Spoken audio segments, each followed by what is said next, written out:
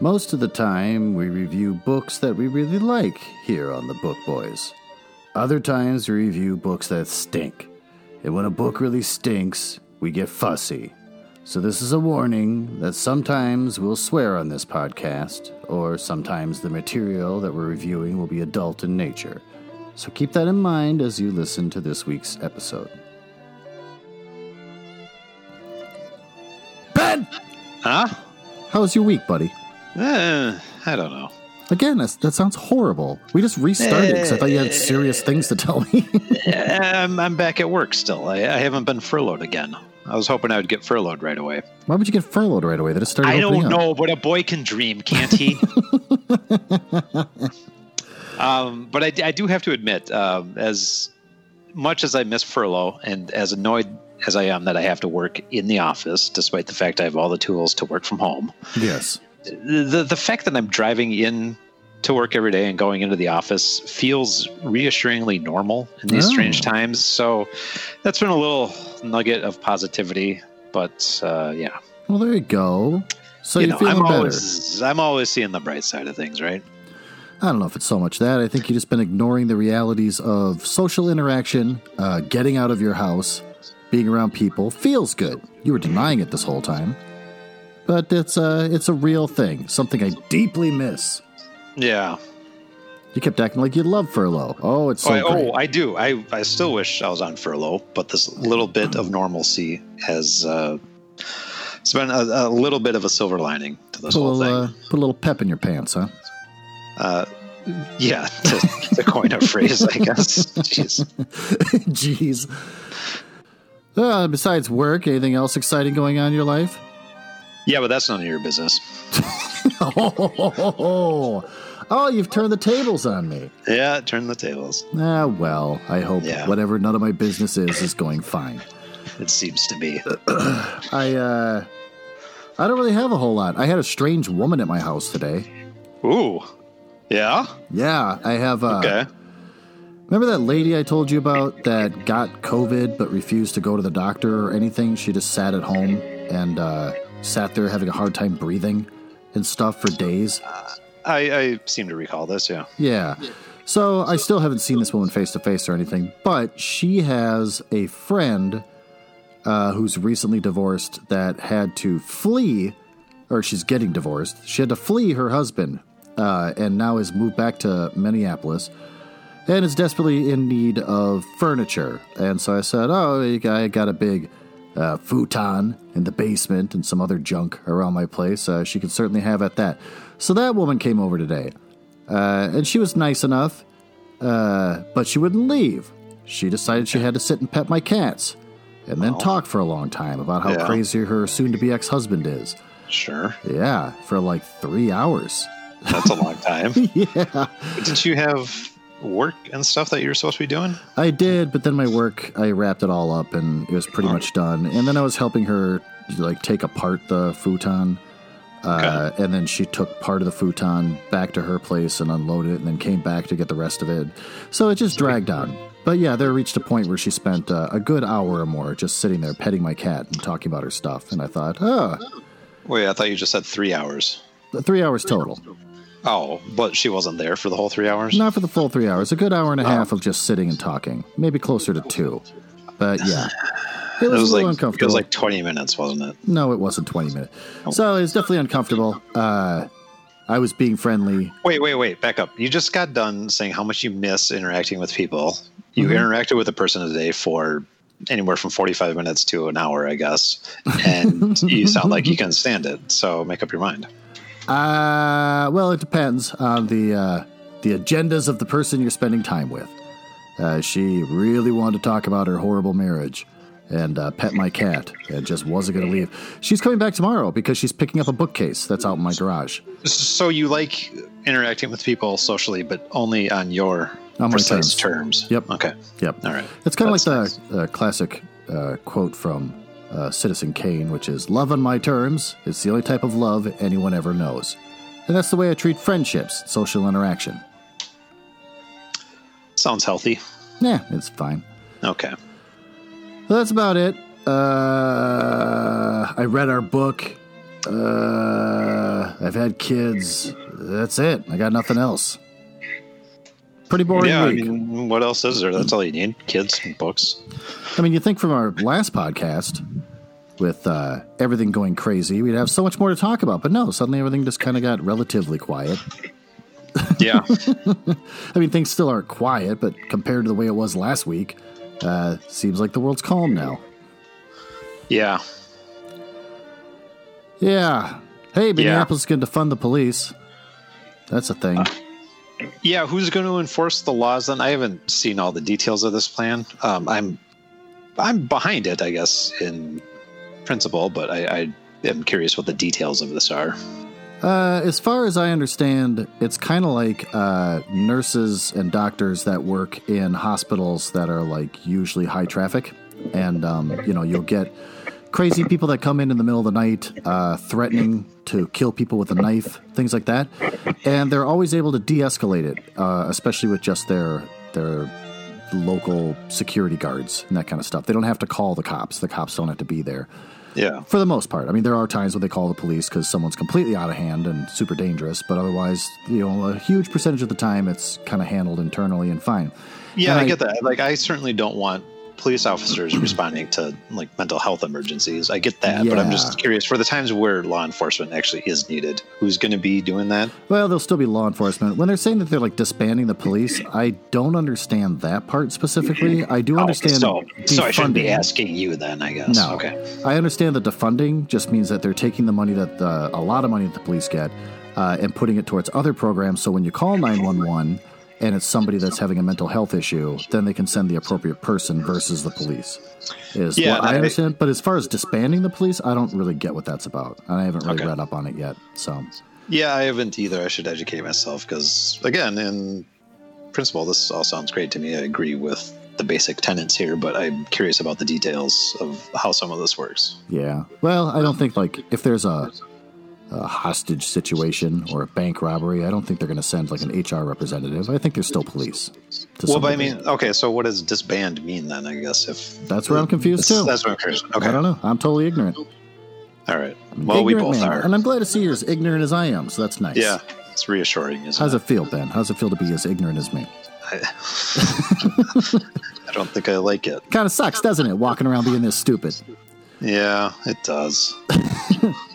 Well, neither one of us weirdly have anything to talk about, even though there still are protests going on worldwide. President Trump has put an entire wall around the White House. He put a big fat chain link fence around the White House. That's his forte. I mean, stick with what you're good at. The mayor of D.C. took the connecting street that leads to the White House and renamed it Black Lives Matter Square and actually wrote in giant yellow letters Black Lives Matter down the street. Yeah, I saw that. Which is... I'm happy with it. I think it's a nice little fuck you to the president that he lives on Pennsylvania and Black Lives Matter streets. I agree completely. Any fuck you we can give to the president, I'm all on board. Absolutely. So, I mean, those things are exciting, but as far as my personal life, still watering the lawn, not winning that battle. That's it. Oh, wait, weird. Not winning that battle. I thought you were. So the compliments for your lawn are going away. Well, I thought your lawn was the talk of the neighborhood. It was, but it's all smoke and mirrors. They're seeing it from an angle since my lawn is a little bit raised from the street. But when you get up on the sidewalk and you look down, giant bald spots everywhere, and I can't seem to get anything to grow there. So that's those are the things that a small man worries about. And so a small, petty man who offers nothing to society. I wouldn't say nothing. I mean, he offers little to society, but not nothing. Yeah, I offer furniture to strange women. There you go. That's something. Yeah, I guess you're right, Ben. Hey, you're making me feel better, Ben. Here's your futon lady. Now get the fuck out. Stop talking to me. I know. I'm glad she didn't ask me to come haul it into her apartment with her because that was not something I wanted to do, was get up and have to help suddenly move people's furniture. Would kind of stink, but... Would you have done it, though, if she had asked? Oh, no. I had my limits. I mean, it's one thing where it's like I'm too polite to say, you should get out. But it's another if she said, hey, come help me move this into my apartment. I'd say, no, I'm busy. So, well, that's about it. Anything from Gretchen? Oh, yes. Oh, good. All right, so she apologizes for this blurb being a bit long. Gretchen's backyard blast bird blurb. We're still with the Corvids. Mm-hmm. God bless them. And this is out of a book that I gave to her a while ago, a book about crows, because I knew she's a big fan. Wow. There's a lot to unpack there, but I guess I'll just walk away from it. What, that I gave my mom a nice, thoughtful gift? Is that what you need to unpack? Or? You never normally hear someone say, for my mom's birthday gift, I gave her a book on crows. I mean, yes, she likes them, but, it's kind of an odd gift. I mean, how much does she love crows? Well, just as much as that's all she talks about, right?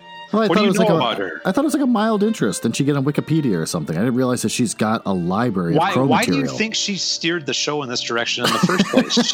Her job, her career was dental hygiene, but her passion is crows, and that's why she's so adamant about adding the backyard blast bird blurb. Wow. Does she go to like Corvid Con and things like that? Does she dress as her favorite type of crow? Some literary crow? God, I hope not. She probably has a secret life you know nothing about. But anyways, go on. Yeah. This comes from the book that you gave her. And I guess this isn't about crows specifically, but they're very close relative, the magpie. Mm-hmm. A woman in Sweden liked to feed her neighborhood magpies. They even learned to ring her doorbell, and she would bring them food. Her husband did not like them and would shoo them away. So the magpies would poop on his car. They only pooped on his car and only on the driver's side on the windshield.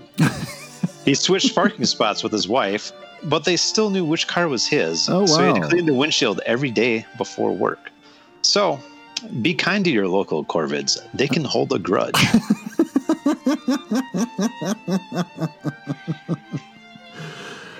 Wow.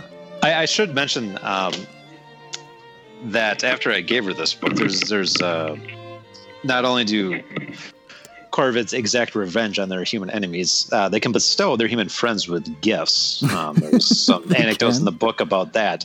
So after my mom read that, she was feeding the crows and hoping that she would get some gifts in return, but I don't think she ever did. What kind of gifts do they bestow on humans? Just like shiny things that they find. This is adorable. Now I want to start feeding crows. Yeah. Except that they scream at me every time I walk by. Doesn't matter where I live. Well, maybe it's because they're hungry. If you just fed them. How do you specifically feed a crow and not all the rest of the wildlife out there? I don't know. Gretchen? There you go. Help us out. Maybe next on Backyard Blast, what was it again? Gretchen's Backyard Blast Bird Blurb. Bird Blurb. Maybe she can give us tips on how to specifically feed crows and make a crow army. Although, maybe she can't, because, again, she's been unsuccessful in this endeavor. Oh, she hasn't been... Okay. So she hasn't gotten one. She has not gotten any gifts from the crows. But does she feed them? Do they take her food? Well, of course they do. Well, then it's just a matter of time. Maybe she should step up the game and put a lasagna out there or something like that. She's been doing this for years. I don't know. Sorry, Gretchen. I don't know if this is going to happen for you. All right. With that, should we dive into our book? Yeah, why not? All right.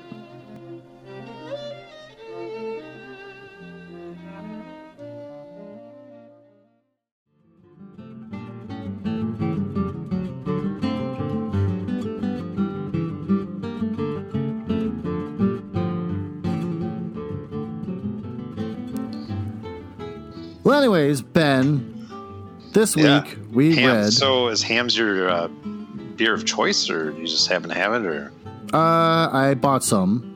I'm a big fan.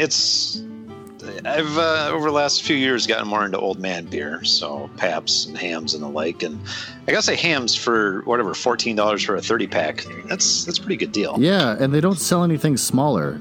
So the other night when it was really warm out and I wanted to sit outside and finish reading our book, I thought, it'd be nice if I sat here with a nice, delicious Hamm's beer. And the best part about Hamm's beer is you can drink like 4 of them, and you don't really get drunk or anything. So you can just enjoy the flavor of the beer, maybe you get a small buzz, and you can sit outside and read a book. But they don't sell 6-packs.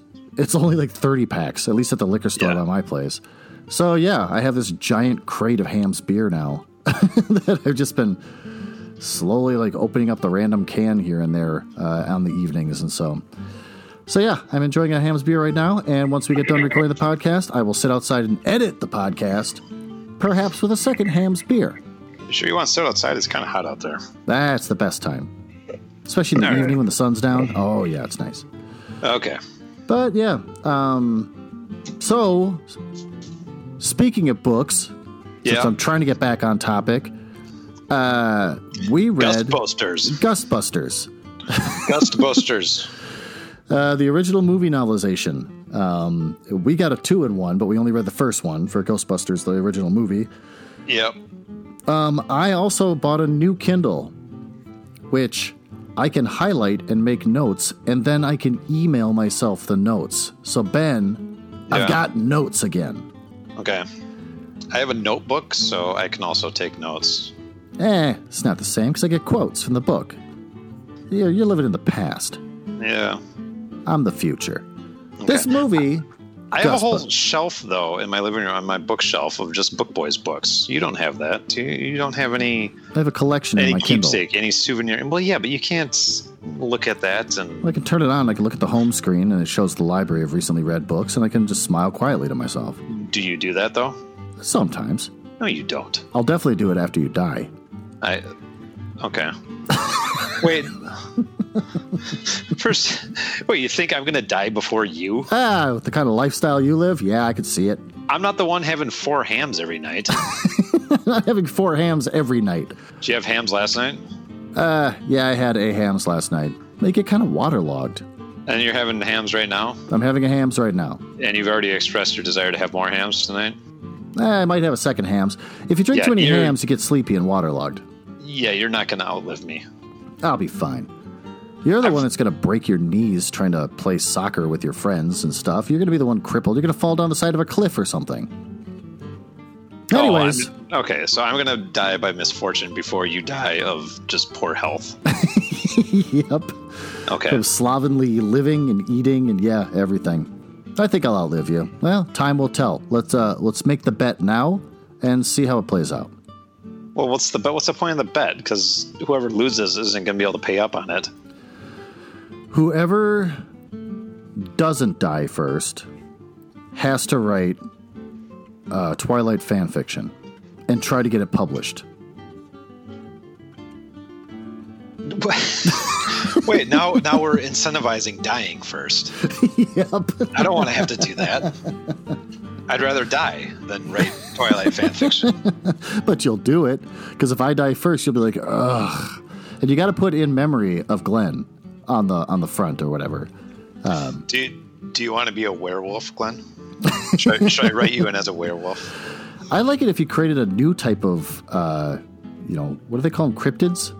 Paranormal creatures. Like I could be a Bigfoot or something. Okay.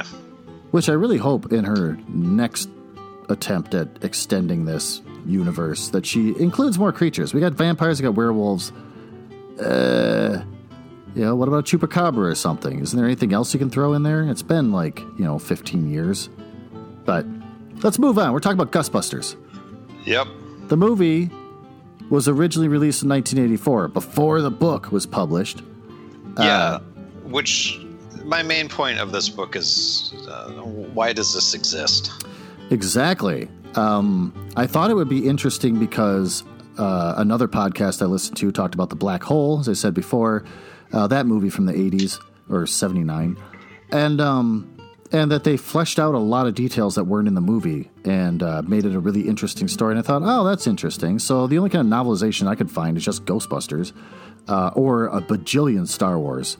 And so I thought, okay, so maybe this will make the movie a little more interesting. But no, the book wasn't that interesting. But let me go on. Originally, the movie was supposed to star John Belushi. He died. Yep, he died. The original idea for the movie involved John Belushi and Dan Aykroyd traveling through space and time and other dimensions to fight different types of spiritual entities, which sounds horrible. But John's death meant they got less funding in the movie and they had to make it more realistic, and so they just set it in New York. John Candy was suggested for portraying Tully, who Rick Moranis winds up playing. He's also dead, but he died after that movie. Much further after that movie. 1991, I think? Or no, 92. Or 93. No, 93. Early 90s. Yeah, because it was after Cool Runnings. So he... But John Candy kept saying that he couldn't feel the character or get into the character or understand the character. So he was saying that he should play Tully with a German accent and he should have multiple German shepherds. So they decided that was ridiculous and they just chose Rick Moranis because they'd seen him do some work in Toronto. And they said John Candy left us in 1994. Oh, 94. At the age of 43. Hey, you're even older than that. Hey, you outlived John Candy. I outlived John Candy, Ben. You got that going. I'm going to be the last to die, that's for sure. But the funny part is that he called Reitman back about an hour later and accepted the part, saying that he understood the character completely. So basically shitting on John Candy. Sigourney Weaver gets... Were Mr. Candy and Moranis in the same comedy troupe back in the day? I thought was there some sort of rivalry there? No, it was SCTV is what they were on originally, like in the late 70s and early 80s. Together? I thought they were together, yeah. So it's weird that, I don't know, maybe there's some rivalry. But yeah, I want the dirt on this this rivalry now. You got to look that up. Maybe there's a little something out there we can read up. John Candy closely guards his persona, or did closely guard his persona, because there's a biography out about him that after he died, and I wound up getting it from the library and reading it, and it was the most boring thing. It had nothing interesting to say. It was just a lot of fluff to make him look good. But you know that a guy like that's got to have a lot of demons, a lot of skeletons in his closet. Sigourney Weaver plays the role of Dana. She was in competition with Julia Roberts for the role, and because Sigourney Weaver was well known for her Alien movies and other serious roles, she won the part by getting on all fours and acting like a dog. Well, I mean, she got the desired results. So she got the desired result. There's just something weird about hearing that she got on all fours and acted like a dog and got the role that way. It's just a little odd. But all right, so she got the part. The novelization came out years later, almost nothing, or a year later, I think. Yeah, when did I was trying to figure out when this came out. Was it the year after? Yeah, I'm not sure. Let's look at that. Let's see if it actually says that anywhere in the beginning of the book. Oh, yeah, 1985, I guess. Okay. Oh, was it? Okay. So not a lot said about the novelization. There's I tried to look up any kind of because this is a reissue that we're reading, as for Ghostbusters 1 and 2, as if the novelizations for this movie were such a great thing that people were clamoring to have it back again. But there's nothing out there about it, so it's not like these won awards or anything like that. No. And you can, after reading it, it's pretty obvious why they didn't win any awards. Yeah, absolutely. Can I just back up? Sure. You said from your childhood you're pretty familiar with Ghostbusters. You watched it a lot. Is that correct? Yeah, the first movie. I watched it over and over and over again. I haven't seen it in a long time, so you're going to be way more familiar with it than I am. But did this novelization of it just hew pretty close to what the movie was? I think so, because then again, I watched this movie over and over and over for an entire summer, every morning. But that was all back in, 87 or 88 or something when it was on video cassette. So I was reading parts of this book and I'm like, is that in the movie? I don't even know if that's in the movie. So I'm not exactly sure. So I technically haven't seen it in a long time, even though I watched it repeatedly. It should be bored into my brain at that point, but... Can I just toss in a tidbit of my childhood relationship to this movie? No, go ahead. I'd love to hear it, Ben. Well, growing up, my parents had the Ghostbusters soundtrack on vinyl, and the original Ghostbusters theme by Ray Parker Jr. was, I think, my favorite song when I was about 4 or 5 years old. Oh, wow. Did you do a little dance when they played it, Ben? I don't know. Gretchen, did I dance? Yeah. Do they have a video recorder? They record you doing isn't it cute when he does the Ghostbusters dance? You do some kind of little shimmy with your legs or something. We didn't have a video recorder. Who do you think we are? The freaking Rockefellers? Jesus. I know. When I was in 8th grade, I hung out with a kid that had a video recorder, and oh my God, I constantly had that thing. Kept saying, can I use it again? Can I use it? Let's film something. Because it was like being around a rich person. What sorts of things were you filming, Glenn? Funny skits, things that young kids do. Okay. That kind of thing. Proto YouTuber stuff. Okay. Lost to the ages. Probably got That's recorded over because I'm sure when that friend of mine got older, he probably recorded over it for some kind of porn that he got on. I forget what the Spice Channel. If you watch it in negative, you flip over to that and you just sit there and just wait and you can kind of make out what's going on. All of a sudden, boop, it gets in there in black and white and you got like 2 seconds to use it. Well, anyways, yeah, Ghostbusters for me. I was going to say,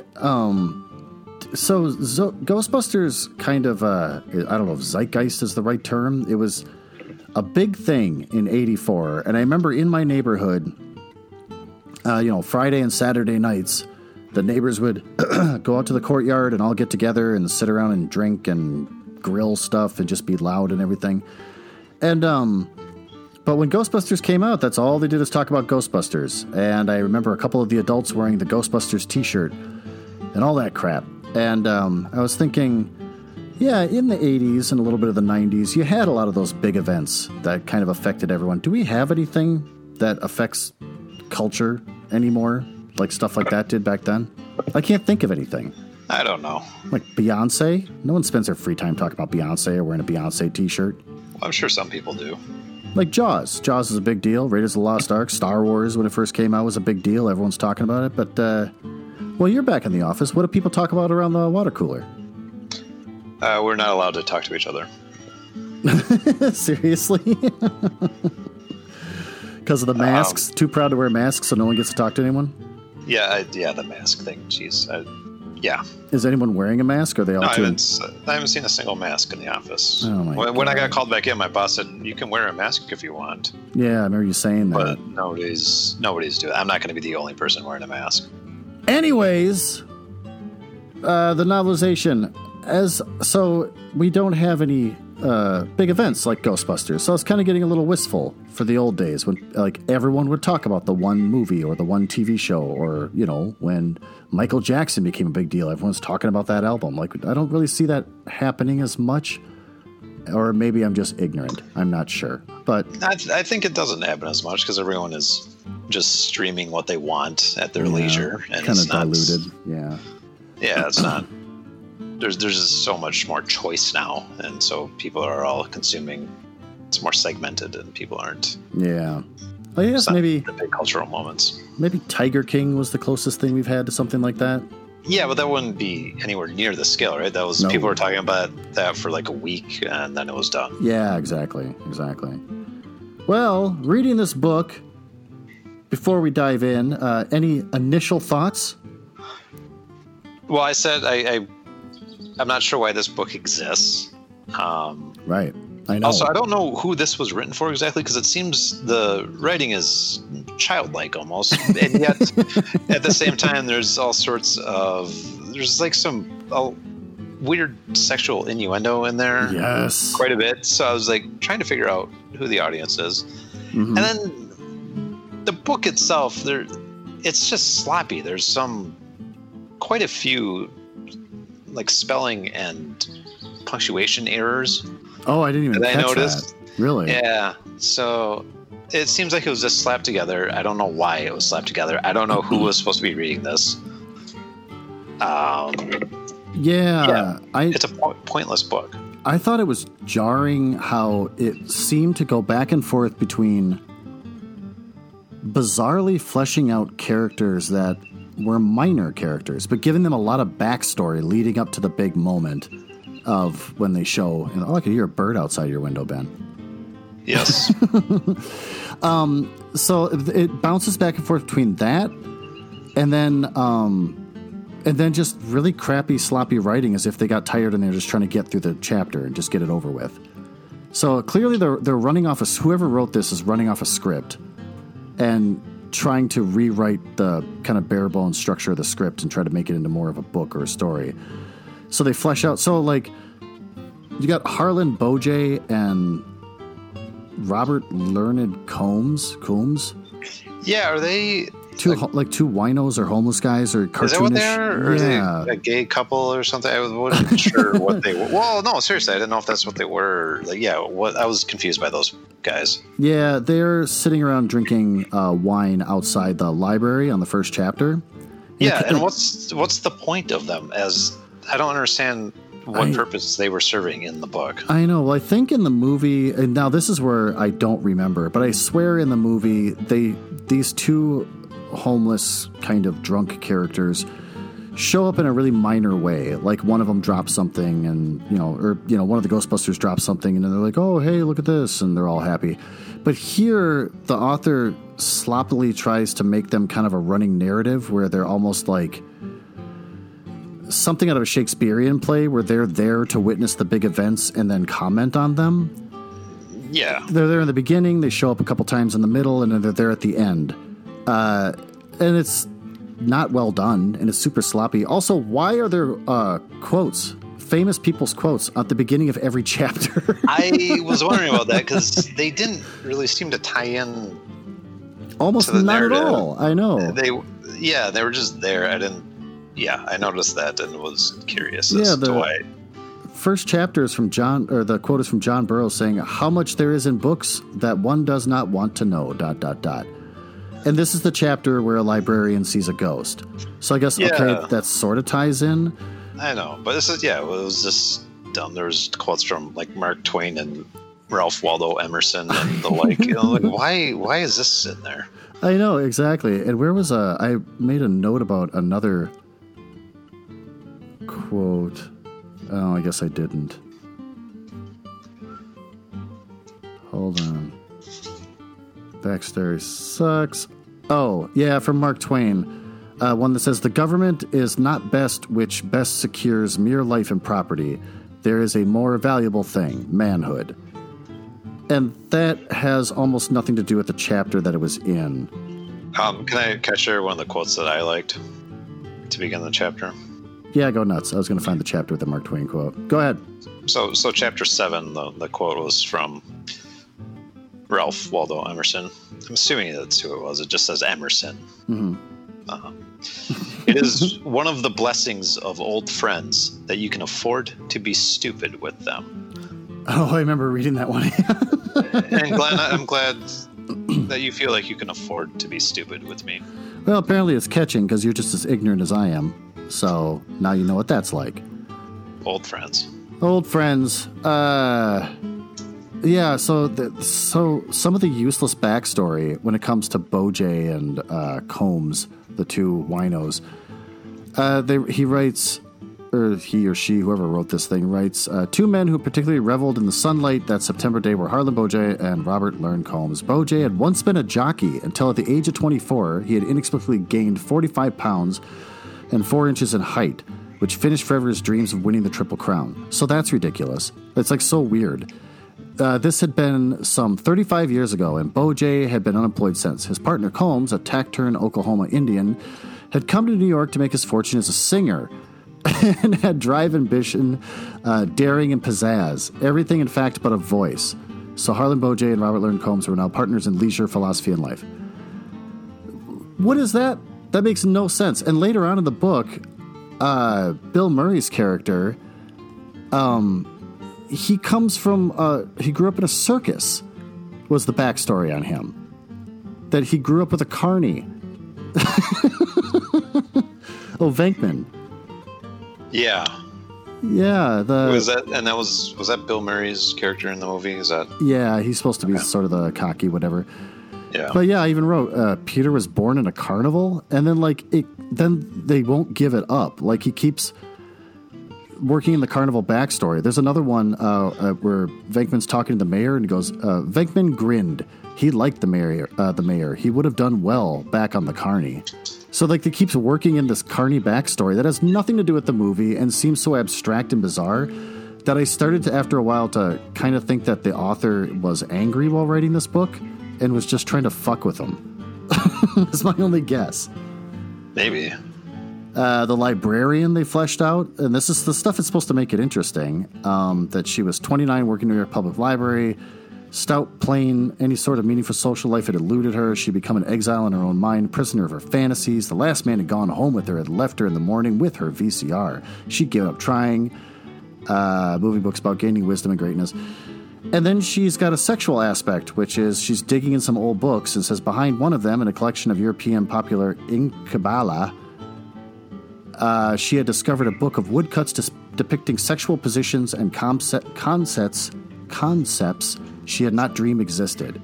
So when the ghost does show up, she screams, "I promise I'll never look at a dirty picture again."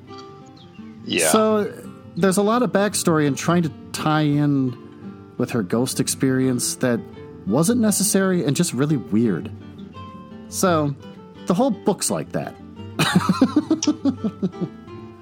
It was dumb. Yeah, the whole thing is just dumb. I gotta say, I don't know what you planned on talking about with this, but I didn't take a ton of notes because I was just trying to get through it. Oh, that's fine. I could take over. It doesn't bother me at all. There's the special line where he says, "Back off, I'm a scientist." And in the movie, it's Bill Murray being funny and screaming, "Back off, I'm a scientist," when he's trying to hit on a woman and being told to cut it out. Doesn't come off very well, this book. Just comes off as bad writing. So they don't rework any of that. There's the background. Yeah, and Lincoln in this book, he's like a sexual predator, but then he gets the girl in the end for no reason. Well, he's like that in the movie too, but I guess it comes off as somehow more charming and less rapey somehow. Yeah, because it came off a little rapey in the book. Oh, it comes off a lot rapey in the book. Yeah. There's a lot of sexism. Granted, Spengler had accomplished a few firsts. He had been the first scientist to hypnotize a hamster by subjecting it to low-frequency radio waves. Peter tried it later and found that it also works on co-eds. So that's just rape. A little rapey, yeah. Yeah, exactly. A little bit on the rapey side with that. Non-consensual things, yeah, okay. They even gave a story to the doorman. When he sees the ectomobile, it brings back childhood memories of Eastern Europe that he had taken great pains to forget and instinctively crossed himself. That didn't have any purpose. It's just insane. So anyways, yeah, it just goes on and on and on. They planted a ghost in a place where nobody believed that they actually hunt ghosts, so they released a ghost in there so they can make them pay to remove it. In the newspaper office. Oh, was it the newspaper office? That's yeah, right. because they wrote an unfavorable article about the Ghostbusters. Oh, that's right. They're a little skeptical of what they're doing, so they released a ghost in the office. Yeah. Got some mildly racist stuff, like when they... I forgot the character's name. Oh, who's the racist now? Yeah, I guess I'm the racist. I forgot his name. But so they say, "You're black," Stantz said delightedly. "Yes, I know. No, you see that certain forms of vapors, particularly the later types of cyclical roamers, respond better to black people." I couldn't decide if that's racist or not, but it doesn't feel comfortable. So, no, it's not. Devil dogs have thoughts. That was weird for me, that the devil dogs you see running around the movies growling and killing people, they actually here they have their thoughts are narrated, so that was weird. There's a whole sexual scene with Dana about her skin glistening softly and her eyes being wide and luminous. The whole thing was fluffed with weird backstories that were completely useless. I think Bill Murray's character having this carny background was the only backstory that was brought up more than once, as if it had a purpose. And it's just basically everything you saw in the movie, and then it's done. And that's it. It's like, I feel like it kind of just wasted my time. Like, there's almost nothing to talk about with this, because it's a movie most of us have all seen, and it's just written poorly. Yeah, again, what was the point of this? I don't... are there people who, like... I don't know, couldn't afford to go to the movie theater, so they had to buy a book to... Is that who this is for? Again, I'm just struggling with who the intended audience is. I think it's... Well, since in the early 80s, so like when E.T. came out, that was a movie that stayed in the theaters for like 2 years. And when I was a kid, I saw it like multiple times. But But they had books about E.T., and that was for people that weren't going to see it more than once. It's like you didn't have a VCR. You couldn't just watch the movie because you loved it so much. You had to try to relive it somehow, like in another way, because you can't go to a movie theater all the time. So it's kind of your way of reliving it by reading about it. So yeah, E.T. was that way. Raiders of the Lost Ark, like all the big movies had books put out there for that. And so this was just one of the many in that era where people would sit around and read the Ghostbusters book because they're not going to go see the movie again. They can't afford it maybe, or who knows what. But were you at all put off by the character who was described as having a Joseph Goebbels smile?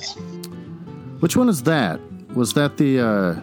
It was near the beginning when they were getting evicted from the university, the lab, and the Dean Yeager, was described as being an overfed career hack with a ratty Joseph Goebbels smile, which is weird. Why would you... It's a notorious Nazi reference. Why are you putting that in there? I know. Well, they want to make sure that you dislike him without having to describe a whole lot why you should. I mean, I guess I'm glad they showed restraint and just didn't say he had a Hitler smile, but... Yep, exactly. Using the propaganda minister isn't much better. So it just struck me as odd. I liked how Egon was having a tough time trying to talk to the person they hired as their receptionist. And so he says, "Hi," making a mental note to ask Peter how to talk to girls. They are far more complicated than fungus or ghosts for that matter. He wondered abstractly if anyone's ever done a study. Ain't that the truth? Yeah. They're complicated. Hey, when are scientists going to study women? You know what I mean? What mysterious creatures. At the very end, the two homeless guys are back. This is after the Stay Puft Marshmallow Man explodes. Even though they make it very clear that if you cross the streams, you'll potentially be thrown into a different dimension and never be able to escape. But they cross the streams and everything's fine. So that was weird. That was something I just never paid attention to in the movie because I was a kid. But it says, for the safety of a tree in the park, Harlan Bojay and Robert Lern Combs watched Walter Peck go by. He appears to be heading for the lake, Combs declared, probably going to wash himself off. That definitely looked like marshmallow to me. Combs nodded. Sure, a lot of it, though. You would have to wonder why anyone would dump marshmallow that size right in the middle of the street. Robert Lern Combs stretched his chin shrewdly. I wonder if there might not be a very large cup of hot chocolate somewhere in the area. And that was the end of the book. And thank God that was the end. I know. I was like, wow, they brought the two homeless guys full circle. Ugh. Really ties it all together. Well, let's wrap this up. Okay.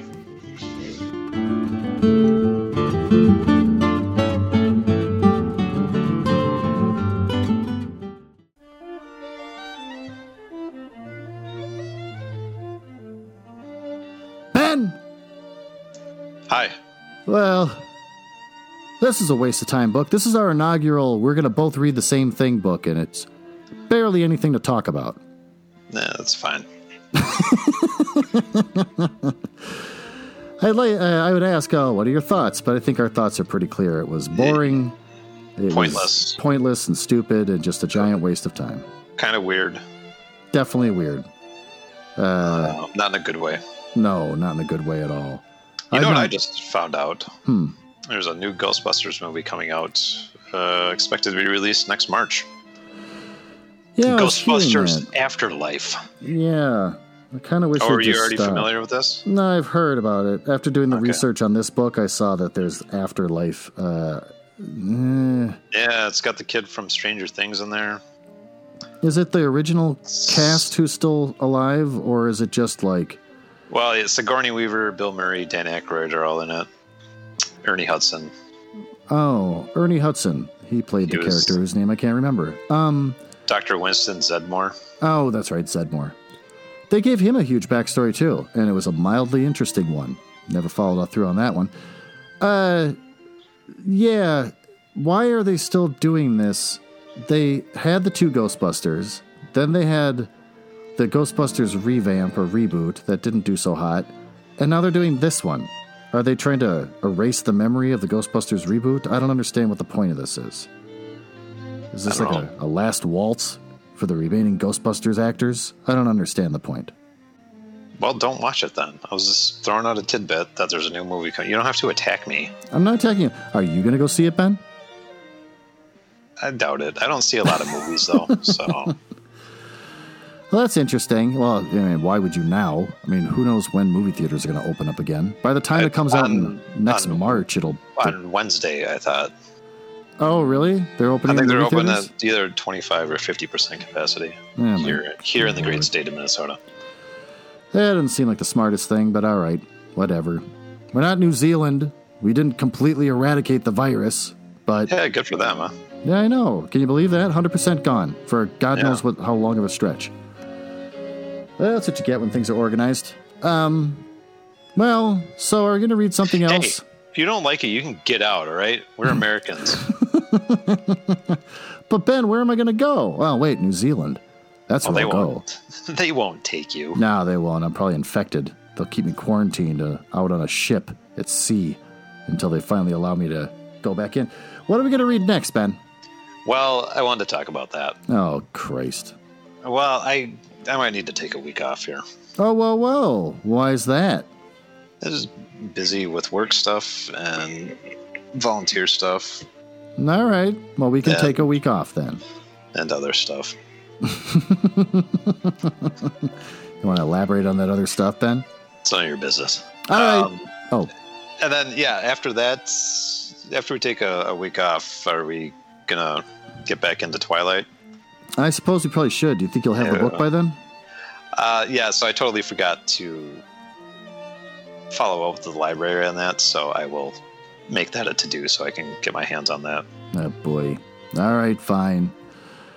All right, well, we're taking a week off. Ben's breaking up with me, and then we'll pick up at Twilight, if he still loves me. I probably do. Are you going to do it, Ben, or is this also not a...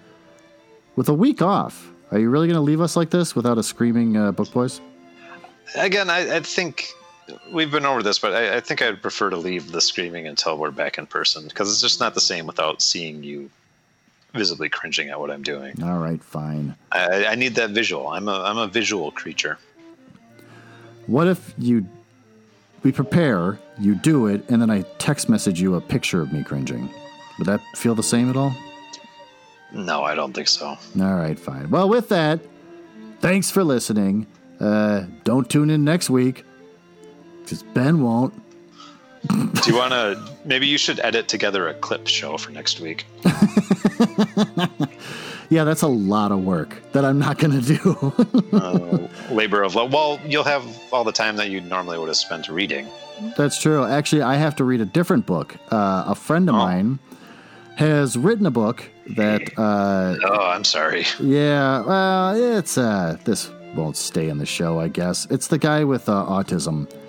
Okay. Yeah, and he's... All these, illustrations. He's an amazing illustrator. And all these illustrations he makes are basically furries in space. It's anthropomorphic dogs and cats and everything else that are in space. But furry thing aside, it is insanely detailed. He's drawn every single ship, what the ship's interiors look like, how the engines run, what the living quarters are, what their guns are like, the different breeds and races from planets and all this stuff. So it's just insanely detailed. And he just kept drawing and drawing and drawing and drawing and drawing. And then I finally told him, well, are you ever planning on doing anything with this? You built this entire universe in your mind. Are you going to make a comic, or are you going to write a book or something? And he's like, maybe I should write a book about it. So he sat down and wrote this whole book. And it is 600 pages. Holy shit. Yeah. And wow. I got to say, it is not poorly written. It's not interesting to me because I don't care about furries in space, but his writing style is actually not bad. You can read it and get lost in the story, basically. So it's a weird conundrum. It does take up a lot of my time to read. So I was reading a little bit of this while I was also reading the Ghostbusters, and I don't really like it or anything. I don't want to keep reading it because it would be like you reading a Roman history book. I think it's great. you don't think it's that exciting, and it's labor for you to read. So it's kind of that for me. But I got to admit, it's well written, and it's got all this backstory and character development and world building and blah, blah, blah. So I think I'll just do that this week so I can get it out of the way, because he keeps bugging me to ask if I've read it. All right, well, that sounds like a good plan. Yep, that's my life. All right, then. I guess I think we ended already, so I'll just talk to you later. Were you still recording all that, though? Yeah, I was recording. I'm not going to keep any of it because I'm not saying anything too flattering. He'll never listen because he's not the type to think, oh, I should ask him. Oh, I do have one thing to add. The strange woman that was in my house, which she was in my house talking at me for a good hour and a half, possibly closer to 2. She said, oh, I should probably get going, huh? I've been here for a while. And I said, yeah, I got to get going because I got to get ready for something I'm doing with a friend. And she said, oh, what are you doing? And I said, we're recording a podcast. She just was quiet, changed the subject, and moved along. So as I always say, telling anyone you have a podcast is so not cool, and it's embarrassing. It's usually a good conversation starter for me. So it never like is for me. Well, maybe because you're approaching it with such a negative attitude to begin with, and people are just picking up on that. Like, no, when it sounds like it, you keep telling me like, don't ever tell anybody that we do this; they'll hate you. Well, I don't have that happen to me all the time, and I don't think I have a fairly jovial approach, but maybe I do. Well, you should probably let me in on your secret.